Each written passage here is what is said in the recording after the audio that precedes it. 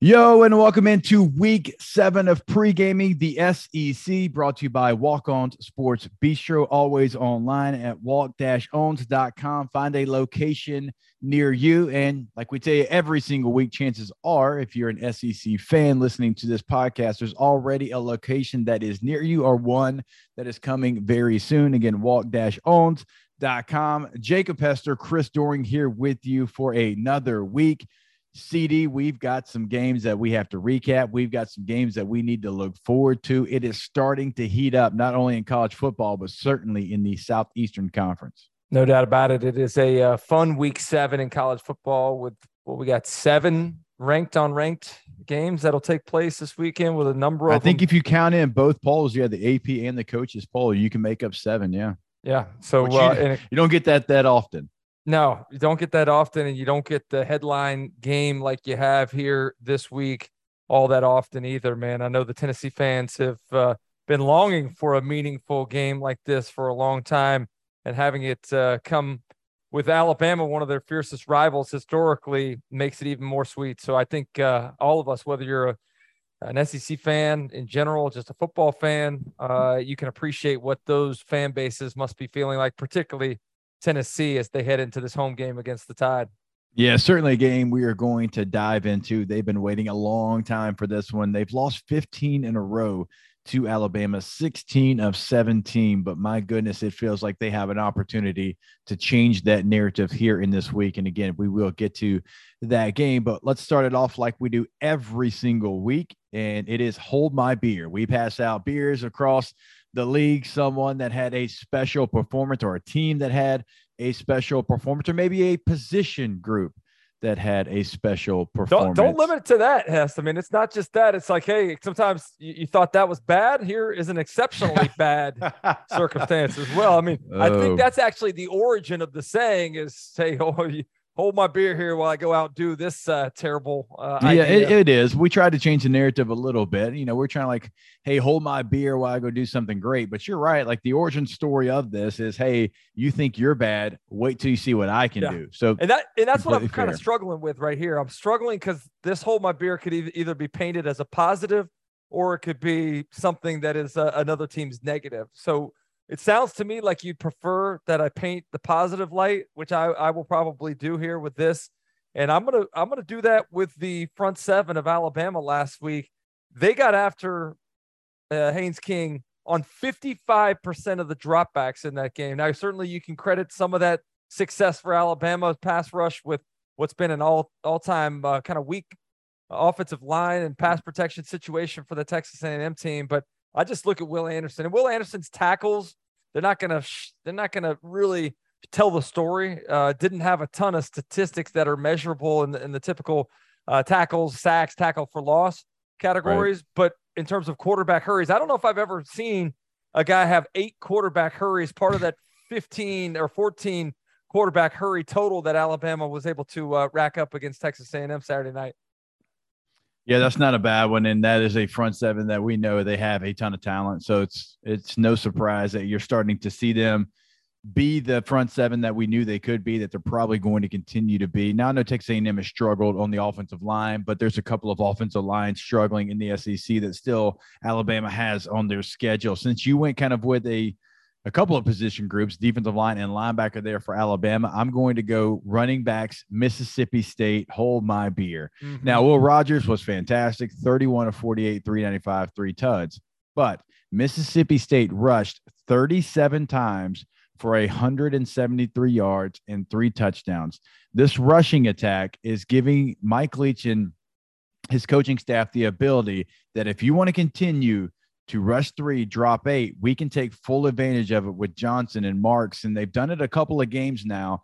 And if you get that production, CD, you and I talked about this yesterday. If you get that production from that room, because we know Will Rogers is going to show up and show out, we're talking about a completely different Mississippi State team. No doubt about it. And I think some of the credit actually goes to Mike Leach himself, the grandfather of the air raid offense, probably the one that was the most adamant about not acquiescing to some of these other ideas that had been inserted into his air raid about running the football. Finally realized, I think, that, hey, if I'm going to survive in this conference, I'm going to have to evolve a little bit. It was kind of interesting to me, Hester, that it almost went full circle from where we saw Barry Odom's Arkansas defense kind of originate that drop 8 coverage to defend the air raid back in 2020, ultimately led to KJ Costello kind of losing that job through 3 interceptions that day. Will Rogers started to get some run in the following week and ultimately took over the starting job a little later in the season. But to come full circle, play that same Arkansas defense, play the same defensive coordinator in Barry Odom, see the same defense, and now have evolved 2 years later to being willing to not only running the ball, but understanding, hey, man, we can have a lot of production there. 37 carries, as you talked about, is something we never would have seen before. And they got their first 100-yard rusher in the tenure there of Mike Leach in Starkville. Yeah, so like those numbers don't jump off the page for every team, but for this team, they do jump off the page. Great point by you. First 100-yard rusher since Mike Leach takes over there at Mississippi State. So it's all in context of what they try to do. But if they can do that, that for them is like another team running for 300 yards. So you have to kind of look at who they are, what their identity is, and can they change it up? And if someone tries to take their identity away. And so for me, that's why it was such a big step, CD. It's honestly just a matter of keeping a team honest, right? I mean, if there's really no threat of the run game whatsoever, teams don't have to really pay much attention to it. But now you're seeing a lot of times where Will Rogers, and this is part of his maturation process too, understanding, number counts at the line of scrimmage, helping get his team in the right plays there, having some opportunities, check with me's or RPOs where he's able to make some calls based upon what the defense is presenting him in terms of numbers. So I think it just has been a great story so far this season. I'm going to continue to say it. The Mississippi State Bulldogs are no longer this gimmicky team that has a fun kind of offense and a quirky coach. It's a real team that I think is in the competition for not only, that third best team in the SEC label that we've been discussing for so long, but also a team that I think can honestly vie for the SEC West Championship this year. And I completely agree with you. And we've talked about it on multiple platforms before. I just didn't understand the way they were getting ignored in the offseason. We'll get to Mississippi State a little bit later on, but they're just getting ignored. And I felt like they had a building block. They had the most production in the SEC, 7th most in the country coming back. It's like, why are we not talking about this team? And they're proving that we should have been talking about Mississippi State. Before we get to last call, one last hold my beer, because if we want to use this in the way that it's really intended, LSU Special Teams, if we want to give out a hold my beer. Special Teams, it's funny. It's kind of an ironic name. That was anything but special in that game. It hasn't been all year, right? No. It's been a struggle for them. They lost the first game against Florida State. You have a couple of block kicks, one being the tying extra point to send the game to overtime. And it's just, you have the opening kickoff where you fumble the ball, give it back to a high-powered offense. They go a couple of plays later and score, and then you go 3 and out. You punt it to them. They basically return it to the same area that they got it after the fumble kickoff. Now the defense bows their neck up, holds them to 3, but it's 10-0 like that. It's because of special teams. I have been on an NFL team that has the number 1 offense and the number 1 defense in the NFL. Think about that. Think how hard that is to do. I don't know if actually the only time that it's ever been done. I was going to say, I don't know if I've seen many instances of that. We had the number 1 offense and the number 1 defense in the NFL. We were 32nd in special teams. It cost us a playoff spot. You know how hard it is to be the number 1 offense and defense in the NFL, not make the playoffs? Well, we did it there for the Bush League Bolts one year in San Diego. It is a phase. I wish people would understand it's a phase. You're not too cool to play special teams, right? On our national championship team, I was the right guard on punt and the starting running back. The left guard on punt was an All-American safety, Craig Stelz. All-American, first team, unanimous. Our gunner was our leading receiver, Early Doucette. Okay. Go out there, help your team. Some of it's personnel, some of it's going to be scheme, but whatever it is, you got to get fixed because it's going to lose you games. It's not the reason they lost. I think Tennessee's just a better team, but it doesn't help when you're down 10-0 before you blink. We'd already talked about what that environment might be like playing at 11 a.m. there in Central Time. The crowd seemed like they were ready to go. And part of the crowd makeup was a large swath of Tennessee orange and white, which I was a little surprised by. You were there in person, so you probably could tell me a little bit more about what that distribution looked like. But I was watching, trying to get ready to head over to the studio. and I heard some cheers, and I was like, oh, LSU must have done something good. Go out there and see that it's Tennessee that actually had done something good. So it was a little surprising in a lot of manners, but the fumble on the opening kick, and I feel bad for Jack Besh. The report that was given during the game, I think it was from Todd McShay, said that he actually had switched with the other up back right before the kick in an effort to, I guess, handle where he expected the ball to go. The guy has great hands. He's been a great player, but in that instance made a mistake that certainly put them in a deep hole to get going. Yeah, what happened was real quick. So the ball flew off the tee. I think, wind knocks it over, whatever. And after it happens the second time, the referee makes a member of the kicking team come hold the ball. Well, usually you get like the L1 to come hold it and you'll kick it to the right or whatever. Well, they actually took the R1. He came and held it, and then they kicked it right, which you just never do. Yeah. LSU, confusion, doesn't handle the situation well. You see Jack Bash kind of switch there at the last moment, runs up, tries to catch it on a run. It hits the ground, and Tennessee goes up again, 7-0 in the blink of an eye. Do you have any more hold my beers before we get the last call? I think we're good. Let's move into the last call portion of the show and our final reflections back on week 6. All right, now let's welcome in our third member of the team here, Big Terp, to go through the list of last call. Big Terp, what we got? Where we starting? Let's start with that game. Let's start with that LSU-Tennessee game. And we just talked LSU Special Teams, so I'll give you guys a chance to go Tennessee here real quick before we come back to LSU. But, huge win for Tennessee there, going into Baton Rouge and just dominating, like you said, start to finish. So let's go last call Tennessee here. I can start this one pretty quick, and I'll be short. Hendon Hooker, as my 13-year-old son would say, he's Himothy because he is him. He is that guy. He is the dude, whatever you want to label it. He's that guy. Okay. He makes this team so much better because he is so efficient in the offense. He runs that offense at such a high level. He doesn't force the football. He looks comfortable in every situation. He's going to take what you give him. He's not going to force anything. He needs to be in New York for the Heisman Trophy ceremony because he's not slowing down. This is going to be the pace that he's going to be on all season long.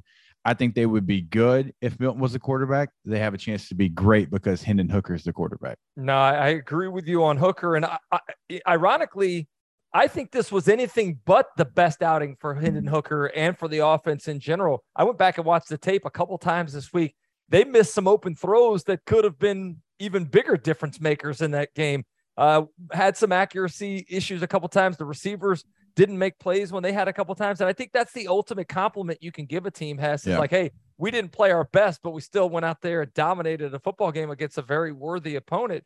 The part that I'd like to recognize too is the defense, particularly the front seven. Got after Jaden Daniels a lot. And I know that the offensive line was down with Will Campbell being out at the left tackle position and Garrett Dellinger leaving the game early on as well. But certainly Tennessee knew that, and they took advantage of it. Lots of twists up front, a lot of different movement to present some trouble that not only pressured Jaden Daniels, but they got home 5 times, Byron Young having 2 of those. So you're seeing this team evolve a little bit defensively. I still have some concerns about the secondary.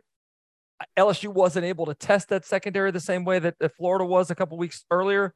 But I think that's why one of the biggest things that we'll keep our eye on as we look forward is Bryce Young's health. I mean, I think that's going to be the ultimate difference maker in this ball game. Can you have a quarterback that can attack and challenge that potential Achilles heel for Tennessee's team?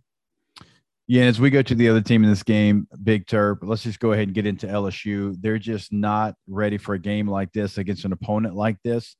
CD mentioned turning on the tape and seeing TE twists and ET stunts and all.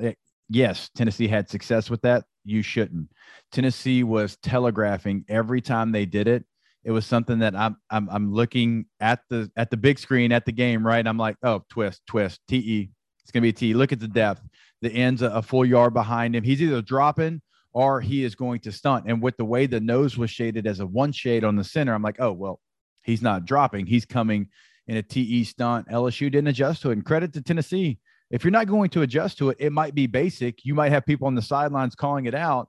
But if you're not going to adjust, I'm not going to stop. The guards got too heavy into the tackle. They turned their numbers to the sideline, which you absolutely never do. The end just had an easy path. It looked like someone running the 200 at a track meet. He's just bending around, right? And you get to the quarterback there. And there's a lot of stuff. I mean, we could sit there, CD, you and I could go through the tape we could point out 10 plays of plays to be had, and LSU didn't make them. I think LSU is going to win some games down the stretch, probably against some teams that they're going to be underdogs. But in a game like that, getting down the way they did, they're just not there enough yet, not really close enough yet to be able to go overcome that and win a game. You can get down 17-0 against Auburn, and you can win a game, even 13-0 against a really good Mississippi State team, and come back and win that one. But Tennessee, I think, and where they're at and the way they play offense, you weren't coming back from that. Yeah, Tennessee did a great job of anytime there was even an inkling of momentum for LSU, Tennessee went down and completely took control of the game again with a long drive for a touchdown, or a stop when they needed it. So it's interesting to look. I think we're starting to see some of the tiers kind of separate themselves in the conference a little bit more, where we thought in the middle of the conference there was maybe 8 or 9 teams heading into the season that were very similar. I think we're starting to see that next group of 3 or 4 separate and try to push towards the top, where Georgia and Alabama have been categorized. All right, Big Terp, where are we going next? All right, let's go.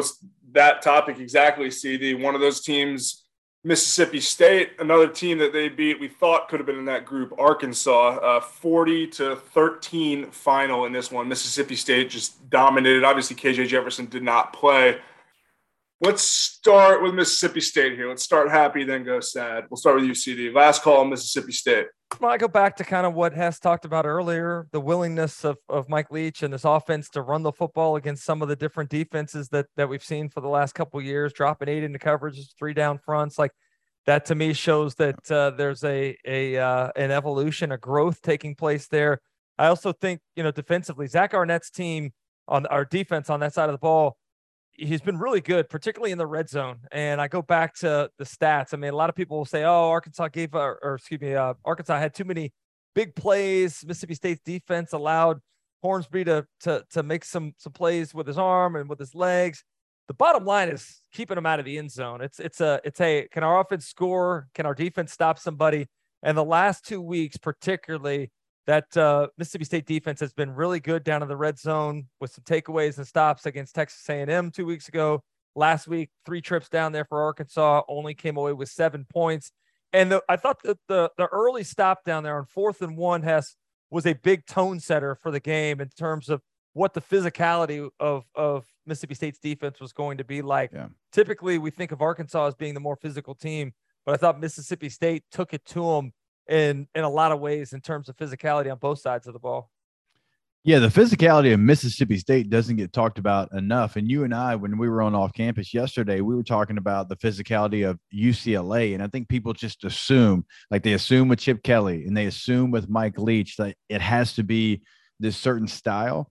But that's just not the case. When you turn on the Mississippi State team, certainly that defense and Zach Arnett, they want to be aggressive. They want to be physical, and they were the more physical team. That's been the most surprising thing for Arkansas as well.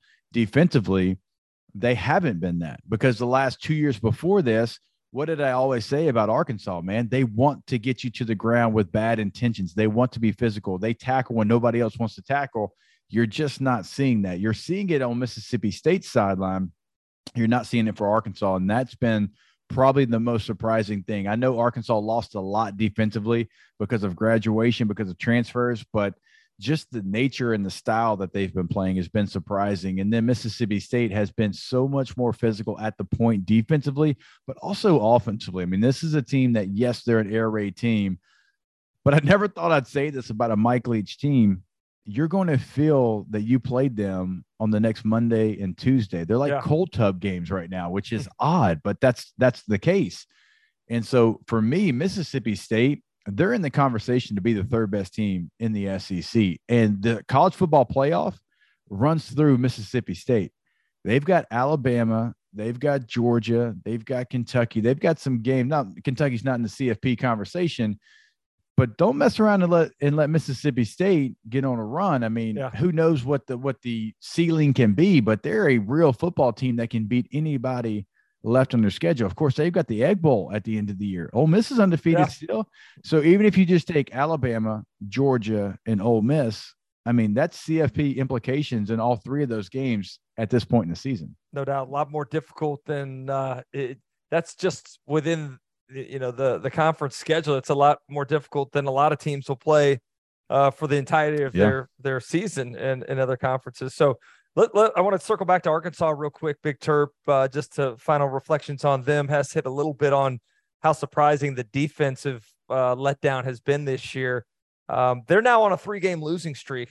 They're heading to BYU, and we'll talk a little bit more about that game as we preview the upcoming week. But like, it's amazing how the storyline can change how you ride momentum, good and bad. I thought Arkansas rode a lot of positive momentum last year when things were going well. We did. Everything seemed to fall their way. This year, you're already hearing some dissension in the fan base. Some of the callers that we have on our Monday and Friday show, SEC This Morning on Sirius XM and on the SEC Network, there are a lot of disgruntled hogs that call in right now, calling for the job of Barry Odom, calling for the job of Kendall Briles, which is unheard of to think about that just a couple of weeks ago. I mean, these were considered to be the two best, the team maybe with the two best coordinators on it. The reason why, in a large part, they'd had so much success in the first 2 years that Pittman and his staff had been in Fayetteville. And to think now that there's not only a lot of outside noise, but the actual product on the field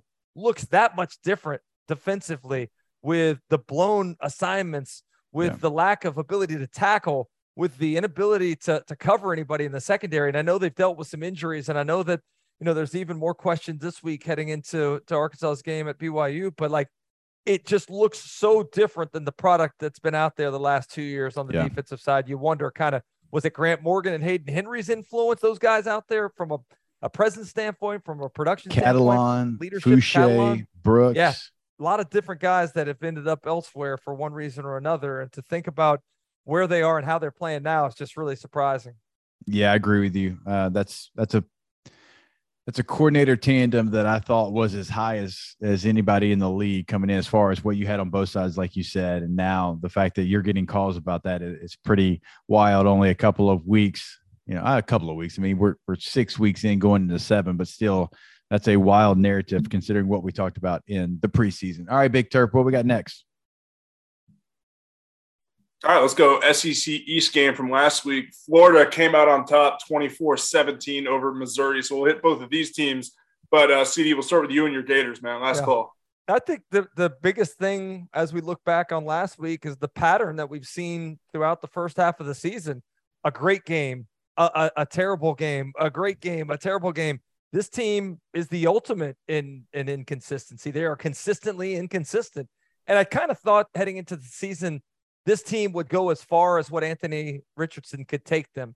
And what I mean by that is, like, this is a guy that doesn't necessarily have the refined tools that you need. You got all the natural skills, but, can you limit the peaks and valleys? Can you play at a consistent level from week to week? And we have seen anything but that at this point in time, with as good as he looked against Missouri, as good as he looked against Tennessee a couple weeks ago, to come back against Missouri and throw for 66 yards after throwing for 450 plus against the Vols, to have only run the ball 5 times, once in the first half, and 2 or 3 of them being scrambles off of the called pass plays. Like, it's really surprising to me. And I don't really know where to put my finger on it, Hess. Like, is this a play calling situation? Is this a player that's unwilling to because he's nervous about getting hurt? Are they trying to preserve him in some way for some future games? It just, the offense doesn't look the way that we saw it when it was really clicking at all levels at Utah and in the Tennessee game. Just running the ball in general and the lack of just fully committing to it has been a little bit of a surprise. Now, I know they only threw 14 passes in this game, but if I'm Billy Napier and I'm kind of creating my lineup, Johnson and Etienne get a bulk of the touches in the running back room. Now, I know Wright's kind of been the starter, but it's like Etienne right now is averaging almost 7 yards a carry. Johnson's averaging almost, I think he is at 8 yards per carry. Like, and he's only getting 8 carries in the game. He's amongst if you go in and look at the leaders in the SEC in yards per carry, he's right there with Jahmyr Gibbs and is it Rocket Sanders? There's one other one that's in that same group of 3 where they're all around 8 yards per carry. Well, my point is, like, him, like, you've coached him for a while now. He comes over with you.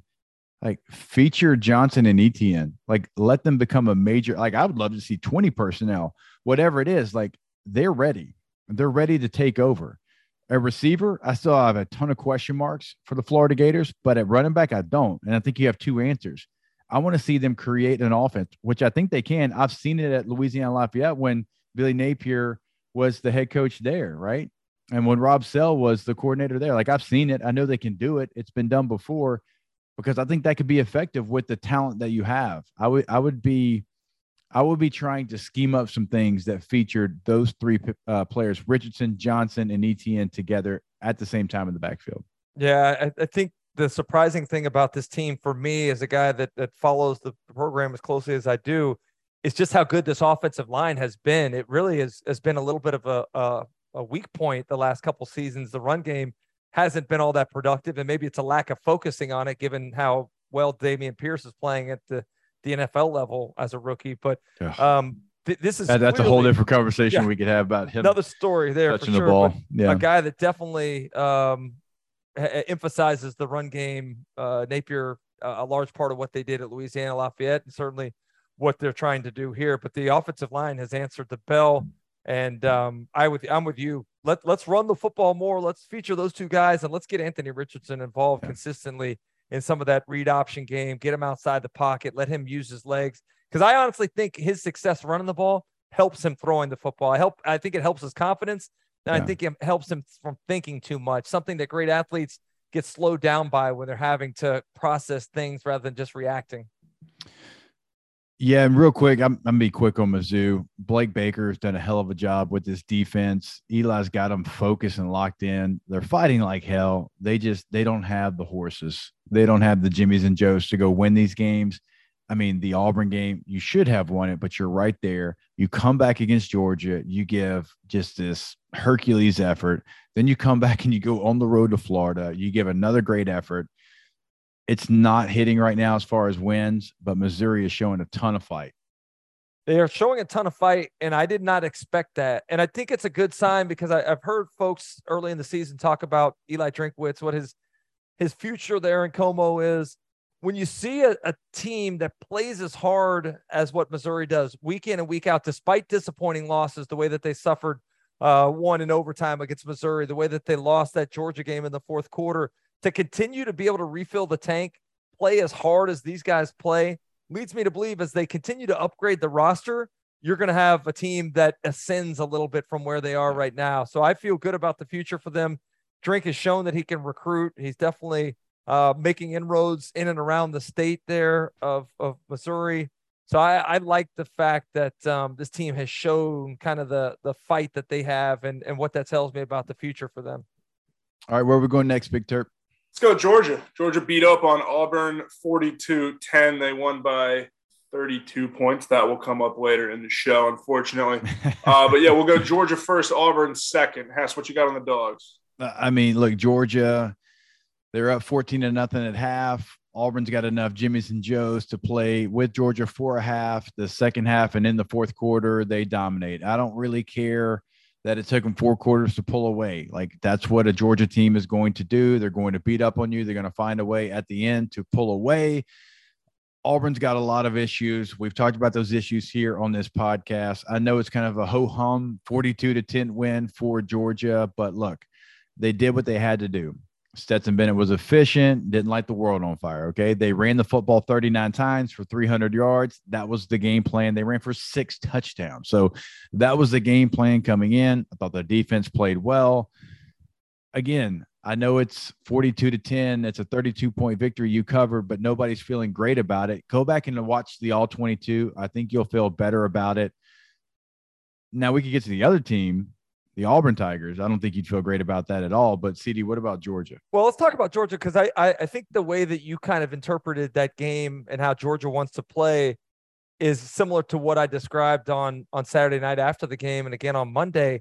It felt like a very slow, methodical disposal of an opponent, almost like a boa constrictor squeezing out its prey, right? It just is a team that decided that they were going to continue where they left off after the Missouri game, the fourth quarter, when they leaned on the run game, they leaned on the offensive line, and they were able to answer.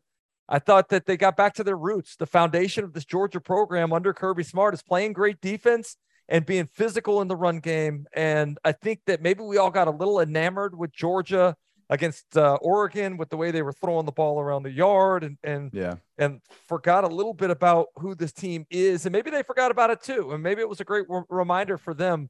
But I really am encouraged by what I saw because the offensive line had been really poor. I don't know what you thought about their play. We talked about it. I think we were all fair, but you and I were texting back and forth about some of the struggles they had.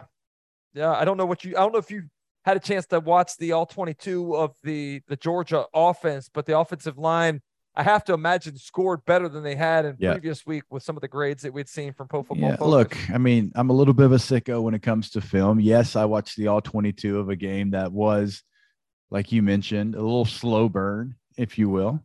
But yeah, they did play better. Missouri game, they struggled.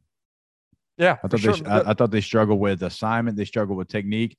They came back and they fixed a lot of that. And for all the struggles that Auburn has, and they've got more issues than Vogue, their defensive front is actually still pretty solid. And that took me a second. I never heard that one. That must be like some Louisiana analogy. Yeah, right? More issues than Vogue. Look, Vogue puts out an issue at least every month, all right? So it's a lot of issues. Still? I don't even know if there's like real magazines that can send maybe. Look, I hadn't seen anybody come to the front door and try to sell me a subscription to a magazine, but I'm sure they're still out there somewhere. There's still a lot of issues. You don't get those black plastic sleeved magazines that used to come once a month back in the day? No, I don't get those either. No magazines being delivered to the house. So it did take you a while. Auburn's defensive front's at least still like very solid, right? That's the strength of their team. It's really, I mean, that in the running back room is about it.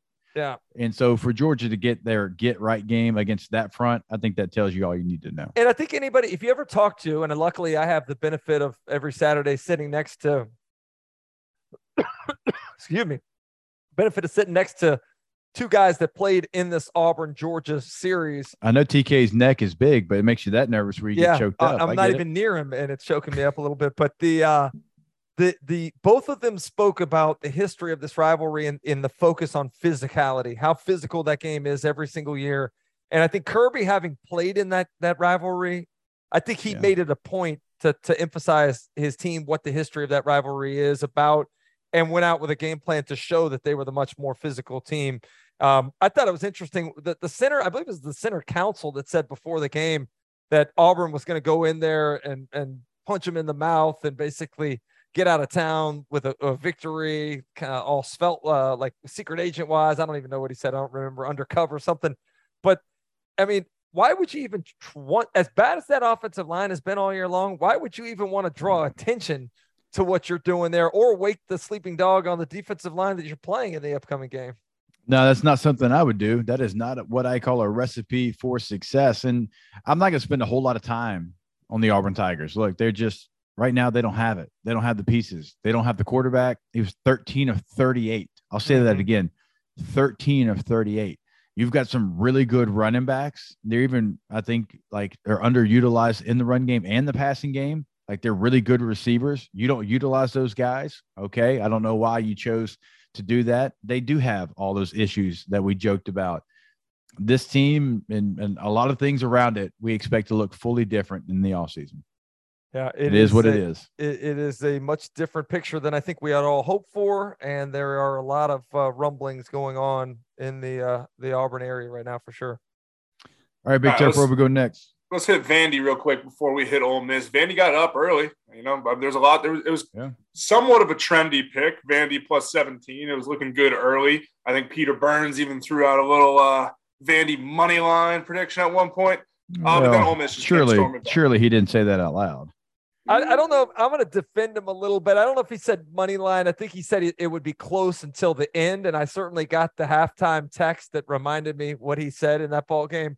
Did you get the fourth quarter text? I didn't get the late third, early fourth quarter text from him. Weird. I think he may have been doing something with his kids probably at that point. But, weird. Yeah, but 52-28 final. So Ole Miss wins by 24. But let's start with Vandy here. Well, I'll say this, Hess. Like, I think you and I both really like Clark Lee and respect Clark Lee as a guy that played the game the position you played, and you talk an awful lot about the grit that position requires. I see Vanderbilt playing with a lot of grit. I see them as a reflection of their coach in a lot of ways with the fight that they have and what they're trying to be. The problem is they just don't have the dudes. They don't have the depth of dudes to do it.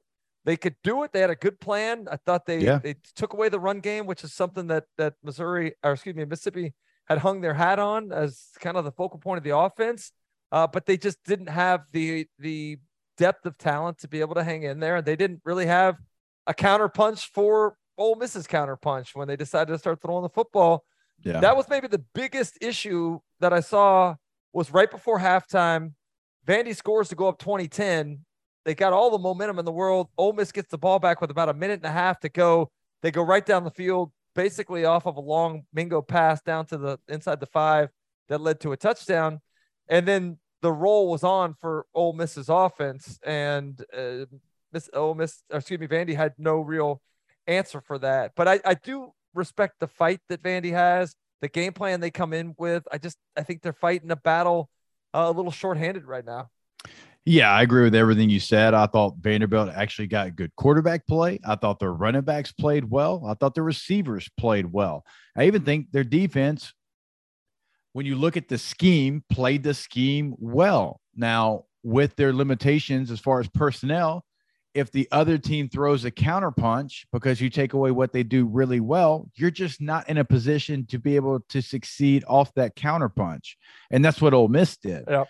Like Jackson Dart, they were like, hey, you're going to have to beat us. It's going to have to be you. It's not going to be the running game. And early in the game, Jackson Dart didn't look like he had the ability to do it, but then he started to find his way. He throws for 448 yards in this contest, but it took him a while to get into the flow of the game. And so everything that Vanderbilt probably wanted coming into this game, it worked for them. They just don't have the ability, if the other team goes to their plan B, for them to go to a plan B right now. And on that Ole Miss side, I actually think this was the best thing that could have happened to the Rebels, a team that was the #1 rushing offense in the conference. Jackson Dart hasn't necessarily been put in a position to where he was going to have to win the game. I thought he actually responded really well. And this was on the heels of a performance against Kentucky that I thought I saw growth. I thought I saw comfort. I thought I saw command in. Even though it didn't necessarily reflect verbatim in completion percentage, I thought he made some nice throws in that game that ultimately carried over to this one. They were intent on taking some shots down the field. Jonathan Mingo had the best day in the history of the Ole Miss receiving corps, and that's speaking to a lot of guys that have come through there. You look recently at Elijah Moore, Elijah Moore. I played with a guy named Elijah Williams. I always want to go there. Elijah DK Moore, Metcalf. Yeah, DK Metcalf, AJ Brown. I mean, there's been a lot of guys that have come through there that have been really good in recent years. And to think that Jonathan Mingo now has the single game record for receiving yards speaks volumes about the kind of game that he had. Yeah, my last call on Ole Miss real quick before we go to two more teams. We're not going to find out who you are, or we know who you are, but we're not going to find out just how serious you are, because you're a top 10 team now with the ability, with what's left on your schedule, to get real interesting into some real conversations. You go at LSU, at A&M, Alabama, at Arkansas, Mississippi State for the Egg Bowl at home. We'll know exactly who you are and just how serious you are at playing for a championship in Atlanta coming up. Not going to learn it this week. We will learn it very, very soon. All right, Let me ask you a question. How much do you trust Ole Miss at this point in time? I'm not fully there. I think there's a lot to like. But if a better team would have had the game plan that Vanderbilt had against them, would that better team have won? You understand what I'm saying? Like, if a give me any team left on the schedule would have had that opportunity, what does it look like? Now, against Kentucky, again, you and I talked about it yesterday. Kentucky did not take the chances they had, and certainly there were many in that game to take it over and win it. But you credit Ole Miss, because when they got their chance, they made Will Levis fumble. They jump on it, game over. Yeah. So I believe in them as far as being a good team. I'm not yet there to being a great team. You can only play the team that's on your schedule on any given Saturday, right? And I think this schedule is perfect for this Ole Miss team. It's allowed them to kind of get better. It's allowed them to kind of gel together with all the new faces that are playing important new roles on this team, both sides of the ball. So I think they're not only able to figure things out, I think they've gained a lot of confidence as well. And that'll certainly help them as they get into the meat of their SEC West schedule. All right, let's go South Carolina. Big time win for South Carolina. 10 points over Kentucky. So we'll hit Kentucky next, but let's go to Fighting Shane Beamers first. Let's start with you, CD. Man, I was shocked by this, quite frankly. I mean, I know that there was some question heading into the game whether or not Will Levis was going to play. But let's not forget, South Carolina has been extremely banged up themselves, particularly on the defensive side of the ball. Losing Mo Kaba, who was a big part of that defense, losing Jordan Strawn, maybe their best pass rusher. This has been a mash unit on that side of the ball. And for them to come out and play the way that they did. Again, I know Kentucky was playing shorthanded. Their offense was very limited without Levis in there. But I thought South Carolina showed a physicality that I hadn't necessarily seen before. They haven't played well in this series against Kentucky in recent years. They haven't played well in Lexington in this series in recent years. So they were fighting against a bunch of different trends. And I thought maybe the most encouraging thing for me, Hess, was seeing the game plan change at halftime. To see Spencer Rattler get the ball out of his hands quickly. They targeted Juice Wells a couple times early. They got the ball a little bit more to Marshawn Lloyd, who had, about 85 yards in the second half. They identified who their weapons were, and they got the ball out of their hands to really limit any of the pass rush ability that Kentucky had. And Kentucky's defense wasn't able to tackle very well in the second half. I don't know whether they were worn down or exhausted from, feeling like they had to compensate for the offense. But I thought that South Carolina in this game was the more physical team, which you don't often say when you're talking about a Mark Stoops coach Kentucky Wildcat team. So South Carolina is a team that you and I think we liked. Now, we loved Kentucky, so we have to own to that and own up to it. But we did like South Carolina, and we started to see some of the things that we thought that they would do all season long, I think, in this game. And it was a big win for them to go on the road. And I know Will Levis didn't play, and we'll get to that. But for them to go win that game, that was crucial for them because it looked like at one point their season was going to go the complete opposite way. But now, hey, they sit there, they're 4-2. They had to have this win. It was almost like a must win for them to have a building block season based off what they did a year ago. And so they went and got it. You could tell what it meant to them in the post-game locker room. I know there's some chirpiness there between the two coaches because of something that was said at SEC Media Day. So Shane Beamer's still the perfect guy for that job. You're right. The halftime adjustments worked perfectly.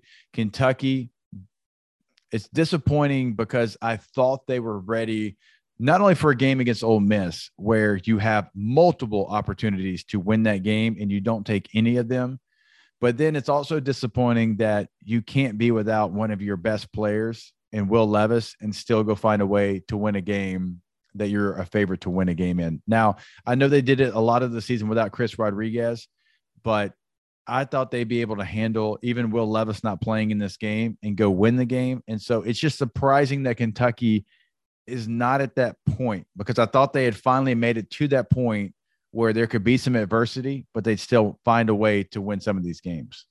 Yeah, I look at, this Kentucky side of things almost as if that was, and I know you can't do this, and maybe it's because I went so hard in on Kentucky in the preseason, but I almost want to have an asterisk next to that game because I think if Will Levis plays in the game, it's a different outcome. I think it's clearly, asking Sharon to do some things that he wasn't quite ready to do yet. But I do think you're seeing signs of the offense improve with Rodriguez out there. The sacks continue to be an issue for Kentucky's offensive line. The defense, I do really believe that they were pressing, trying to compensate for not having Levis there and doing too much, which ultimately cost them. But at the end of the day, like if you were to play this game 9 more times with Levis out there, don't you think that Kentucky probably wins 7 or 8 of those? No, I do. I still do. I guess my point was just I thought they could even absorb even a loss like that and still go win a game like this. But you're right. I mean, everything you laid out, like it's still shocking that the big blue wall has given up 6 sacks. And they haven't played well. it's been a unit that it hasn't mattered who it was. They have found a way to play in unison, as you have to do on the offensive line, and they're just not doing that. And that's been one of the biggest surprises. So I agree with you. If they played this at full strength, different outcome probably, but I thought they were ready to be able to win a game like this, even if they weren't at full strength. Yeah. And credit South Carolina for being, it wasn't like Kentucky went out there and gave them the ball game. South Carolina was hungry. They were flying around and they fought hard and took advantage of the opportunity they had with Levis out of the football game. Yep. All right, 2 more here. A&M, Alabama. It almost happened again. But Bama holds on. We'll start with A&M, and then we'll go Bama to close it out. I mean, I'll start. I mean, it was a nice effort by Texas A&M. I thought they did a lot of things in the game to put themselves in position, because everybody's going to point to the turnovers. Well, I mean, you got to credit A&M. They created some of those turnovers, and this was a 24-point spread. It was a big number, and this is a couple of years in a row that it's been a big number, and they found a way to be in the ball game. I thought they were a better team last year than they are this year, but they found a way on the road in a game that had every storyline coming into it that we thought would point to Alabama's favor and running them out of the building. It didn't happen. Now, Bryce Young didn't play in this game. Let's make no mistake about it. That's the Heisman Trophy winner. That's a top 3 player in all of college football, regardless of position. But that was going to be a way that Texas A&M could find themselves in this game. I thought Stewart had a big day, kind of a coming out party for him. I thought the receivers played better. Yeah. I thought Haynes King had some moments. Was he perfect? No, not by any means, but I thought he had some certain moments in this game. And so, look, it's almost like it felt like they emptied the tank. They emptied the tank in this matchup. They shot their shot. They tried everything they could with a backup quarterback. Turnovers by Alabama, 3 to be exact, which, I'd hate to be on that 5:40 meeting on Monday morning with Coach Saban. But they did everything they could to be in this game. It was a great effort, but Alabama found a way, even with the 3 turnovers, with a backup quarterback, to create their advantage. Their advantage in this game was Jahmyr Gibbs, and they continue to do it time and time again. It doesn't always have to look pretty over the last couple of years. Yeah. But, go back to the Arkansas game last year, the Iron Bowl, the LSU game. Those were ugly, but they won all 3. This was ugly, but they won it. So that's what great teams do. They find a way. So credit to A&M for having a great effort when I didn't think you would, and credit to Alabama for finding a way without your Heisman Trophy winner to win a game. Yeah, we talked about Missouri kind of being able to recharge and give their best effort the last couple of weeks. With all that A&M's been through, you could see where maybe they might not have the juice that you would need to go toe-to-toe with Alabama. For whatever reason, they're able to get up and play well against Alabama in recent years. Maybe that's Jimbo Fisher knowing Nick Saban as well as he does. Maybe that's just what it means to that program when they get a chance to play the Tide. But they got to find a way to do that every other week. I mean, it's nice to see once, but I want to see that same sort of effort. I want to see that same sort of focus, the production.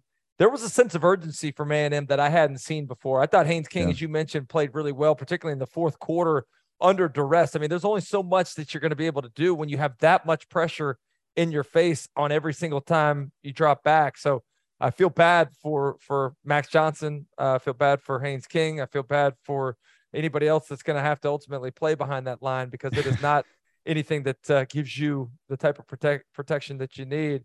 Right. But I do think that, I liked what saw from them, and I liked, the fight that they had on the other side of the ball. Alabama, the blueprint for them losing or playing in tight games is very simple: turning the ball over and playing poorly in special teams. They missed 2 field goals when they had opportunities to separate themselves, and they gave the ball away 4 times, particularly twice that led to touchdowns inside their own territory. When you give any team a short field, A&M's not good enough offensively to drive the length of the field against that Alabama defense. But when you give up a short field like that, it can certainly even the playing field a little bit more, and A&M was able to take advantage. All right, Big Turk, well, we got to finish it up on last call. That's it. That's it? That's it.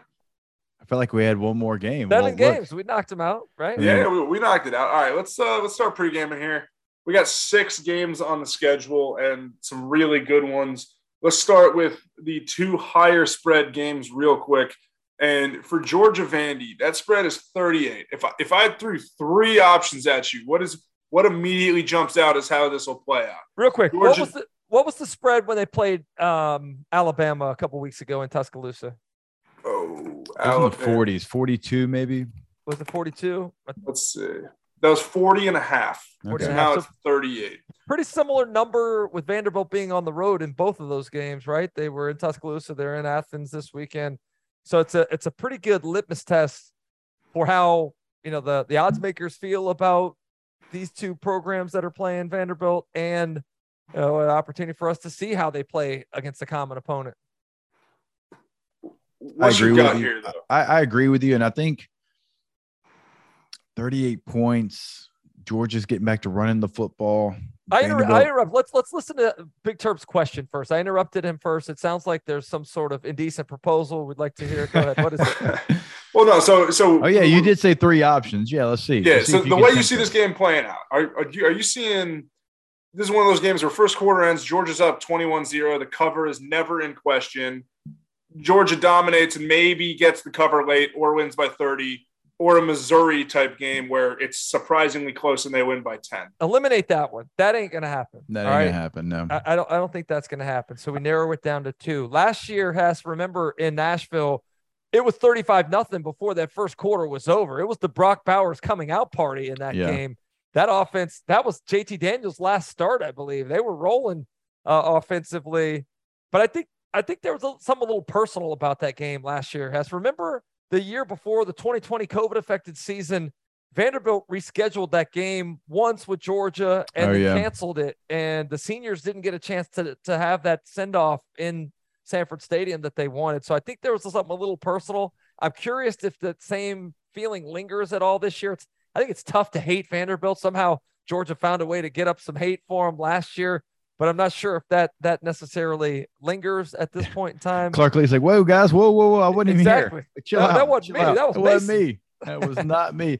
I think the second option you gave there, Big Terp, I think Georgia kind of slowly, a little slow burn, probably finds a way to cover this. But I think Vanderbilt will put up a fight, maybe 17-0 at halftime. Then in the second half, Georgia's talent and depth will take over, and I can see them covering this game at the end. It's almost the same as the Auburn. The Auburn score last week was 0-0 at the end of the first quarter, right? Yeah, I feel pretty good about my 30 points. Me too. I was right there with you, bro. But the lack of offense for Auburn, really put that backdoor cover in peril for much of the fourth quarter. But I think it's the same storyline. I think they found out who they are going to be the rest of the year, and that's a team that's going to play really good defense. And a team that's going to run the football, and they're going to continue to challenge their running backs, and they'll take some shots, especially when AD Mitchell comes back. I don't know if we've heard what his timeline is for the return, but I think for now they're going to settle on who they're going to be, and that's a physical team on the offensive line that runs the football. All right, where are we going next, Big Terp? All right, I don't know how much you guys have had a chance to see spread-wise, but if I said how many points is Ole Miss favored by at home against Vanderbilt, you would say Vanderbilt? Ole Miss at Vanderbilt? Oh, Jesus. No, Auburn. Wow, that's a bad sign for Auburn if I'm conflating them. That is I don't know that's ever been done, but I don't. Yeah, Auburn at Ole Miss. What do you think the spread is? I've seen it, so I know. I was about to say I'm too much of a degenerate, I think, here not to have seen that spread there, Big Terp, but it's not crazy. I thought it's 17. It's 15s where I'm seeing it currently sitting right now. I thought maybe you thought it should have been higher. I thought it'd be 17. Yeah, Auburn's bad, guys. They're bad. Auburn's real bad. They're bad, and, but Auburn, and it's in Oxford. I believe what Auburn has won the last 4 in this Big Terp. I think. I mean, it's been a run of success for. Oh, it might even be like 6. I would be shocked if they win this one, though, fellas. I mean, Ole Miss is on a different level right now than Auburn is. I'm with you. It's 6 in a row for Auburn. You think it should be like 10 then? No, I thought you were saying that I was surprised to see it as a 14-point spread, like it should have been less than that. I thought it'd be 17. Yeah. Yeah, I think the problem is we look at the lens of all right, here's Ole Miss, here's Auburn. Traditionally, how we view those teams and the success recently that Auburn's had against Ole Miss in this series. But you're right. I go back to what we saw Penn State. Penn State ran the ball right down Auburn's throat. The way that they were able to to move the Auburn front seven off the line of scrimmage, the way that those running backs were able to run physically, I think it's going to be a similar challenge. And now that you have the counterpunch of Ole Miss's passing game with Jackson Dart having some success last week, makes it a more complete, challenging offense. I think this is a team to me that looks like they're on death row, right? And they're just playing out the remaining days of their lives with not a whole lot of fight left in them. Yeah. I agree. And I understand it would be tough to have that fight because of the circumstances you're under. Look, just two different programs going two different ways. I see Ole Miss winning this one, winning it big, continuing the success as they get into the meat of their schedule. I don't think there is an opportunity for Auburn to win this one.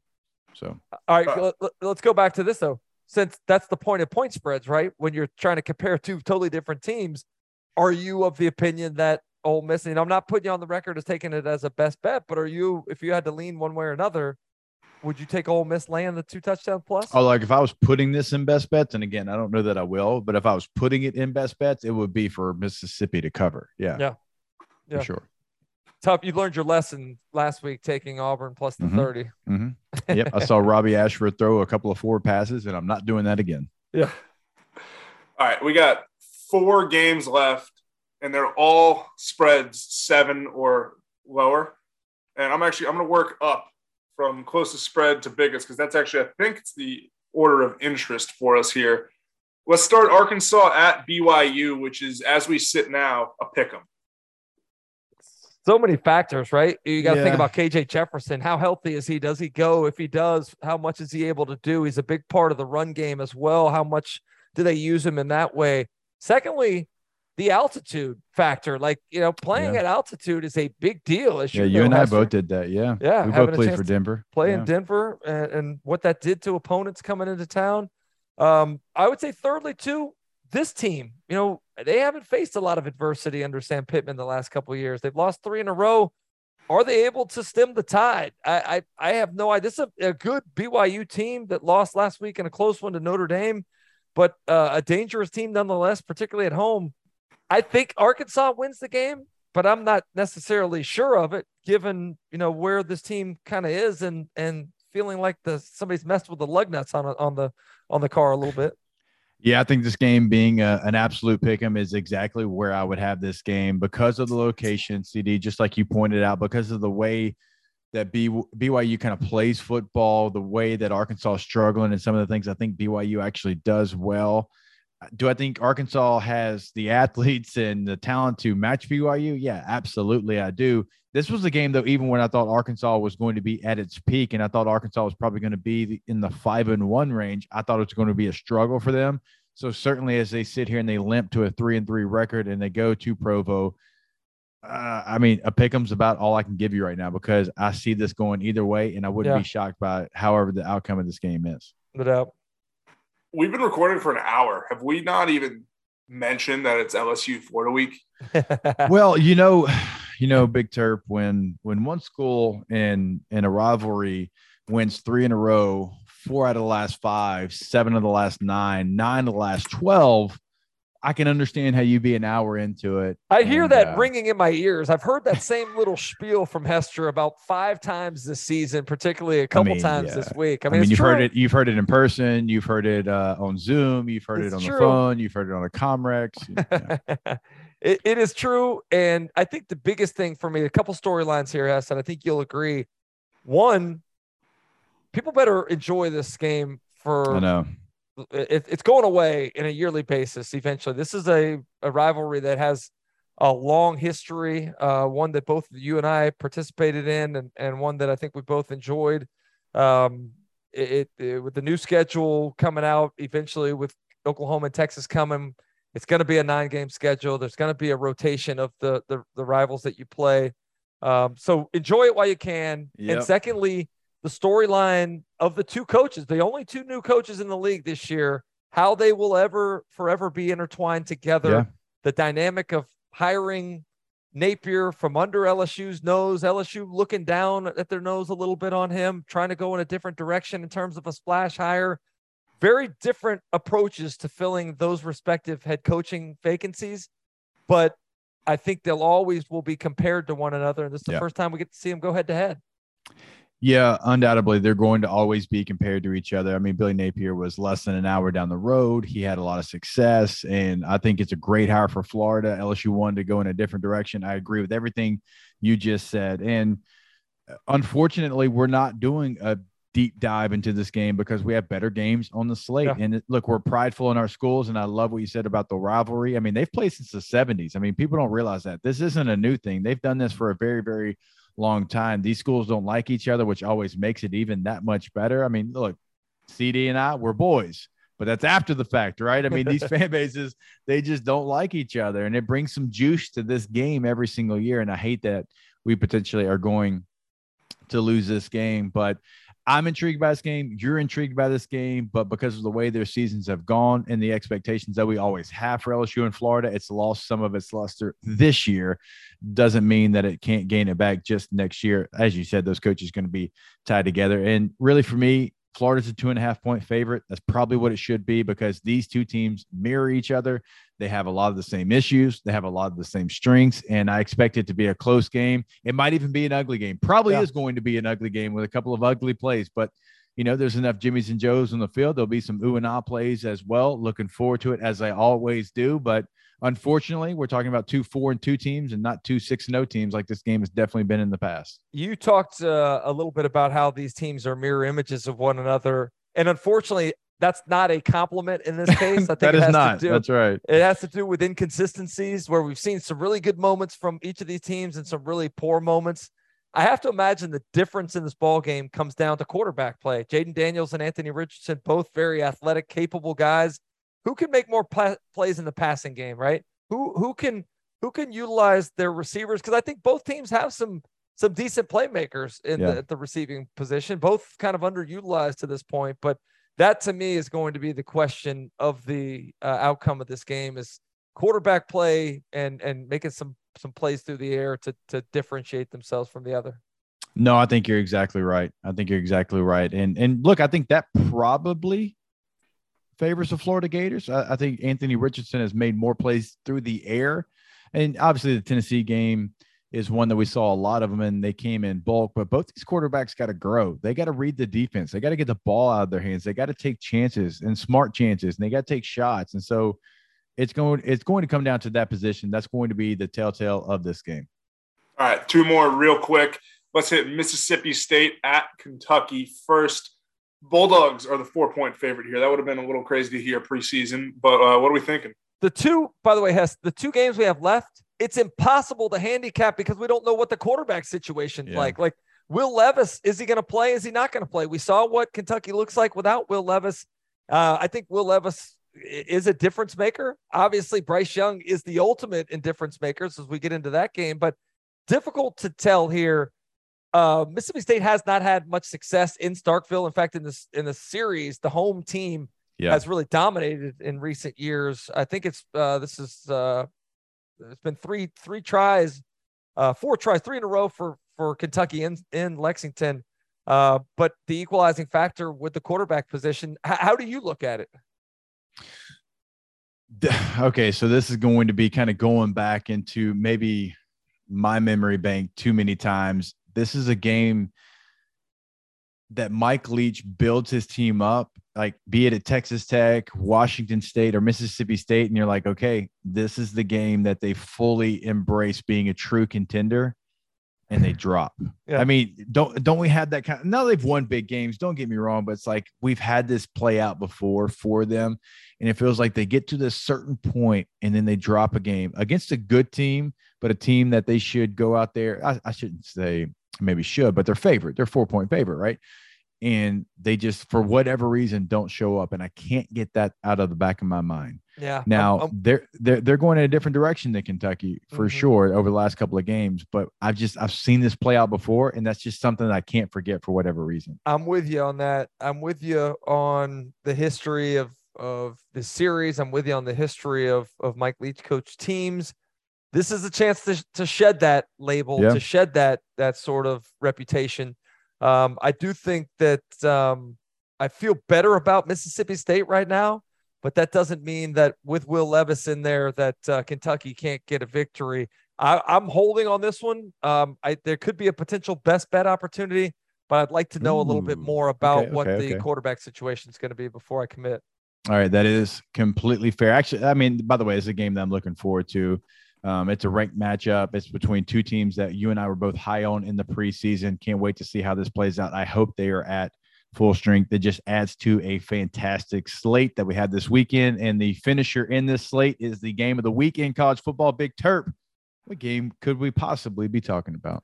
That would be Tennessee, Alabama. And I always say, man, I just want Tennessee to become a powerhouse again because I feel like I've been robbed of that. I've never really seen it. So I think this is the biggest Alabama-Tennessee game. Hey, look at me. I'm young. Cognitive memory. I'm a young guy. I don't remember 1998 and T. I got a nice beard. Well, it's because I'm not skinny, see, dude. That's what I was alluding to. That's all right. I'll say this. Again, I'm not ready to put my pick on record yet because we don't know what Bryce Young and I think it's a huge, obviously it's not going out on a limb to say, hey man, the Heisman Trophy winner plays, it's a different game, but the susceptibility of the Tennessee secondary, if they're able to have Bryce Young in the lineup, the passing game is a huge aspect of how Alabama will be able to attack Tennessee. The box score last week, Milroe completing 12 passes. Like, when was the last time we saw again, getting choked up here, an Alabama box score have 12 completions in a ball game? Yeah. Been a long time. So it is a big factor, but I think there's a lot of people out there that are wanting to pick Tennessee, whether they believe it or whether they're ready for a new team to kind of take over in the SEC, much like last year. But it reminds me of leading up to the SEC championship game where everybody was on the Georgia train and nobody was really giving Alabama much of an opportunity to win that game. That was a position I think that Alabama really relished from Nick Saban all the way down. And we saw how that played out. It was a rant on the post-game press conference about how yummy the rat poison was. And I think Alabama's enjoying this opportunity as well. So I'm leaning Alabama right now, and that may even be without Bryce Young, but I'd like to see if he's going to play in this game first before committing. All I can say about this game, because I'm not ready to give a pick either, Tennessee's ready for this moment. I truly believe that. Last year, they were close to being ready for that moment, and they hung in that game for a long time, a big portion of that game. But at the end, they weren't ready for that. They're ready for it now. Will it be enough to win? I haven't gotten there yet. But hosting this game, they've been waiting on this game. They have the playmakers that aren't afraid to make the winning play in this game. And I think they have the quarterback, as we've talked about, in Hendon Hooker. But I think Brew McCoy and others at that receiver position have gotten some great, valuable time with Tillman out of the game. So, like, all of those reasons, I think we're talking about a Tennessee team that can't seize the moment. Now, being ready to do it and going into it, that's two different things. But I expect them to give their best effort, a 4-quarter football game. Even if Bryce Young plays, this is going to be a 4-quarter football game. I can't wait to watch it. I won't miss a play. I'm going to rewatch it on the All-22. This is one of those games, and it's the reason why we love the SEC so much. 3 versus 6, and that's in one poll. I mean, the other poll, Alabama's 1. So, you know what I mean? So, the number 1 team in the country going on the road with a chance to face a really quality, in my opinion, top 5 football team. Sign me up for every single play. The cheapest ticket to get into this game, the cheapest one to get into Neyland, $328. You're talking about the nosebleeds. One singular ticket, $328. They are ready for this moment. They've been waiting on it as well. They are going to party in Knoxville leading into this game. And if they win, it ain't going to stop till Monday. Hey, real quick, you talked about the Vols being ready for this moment.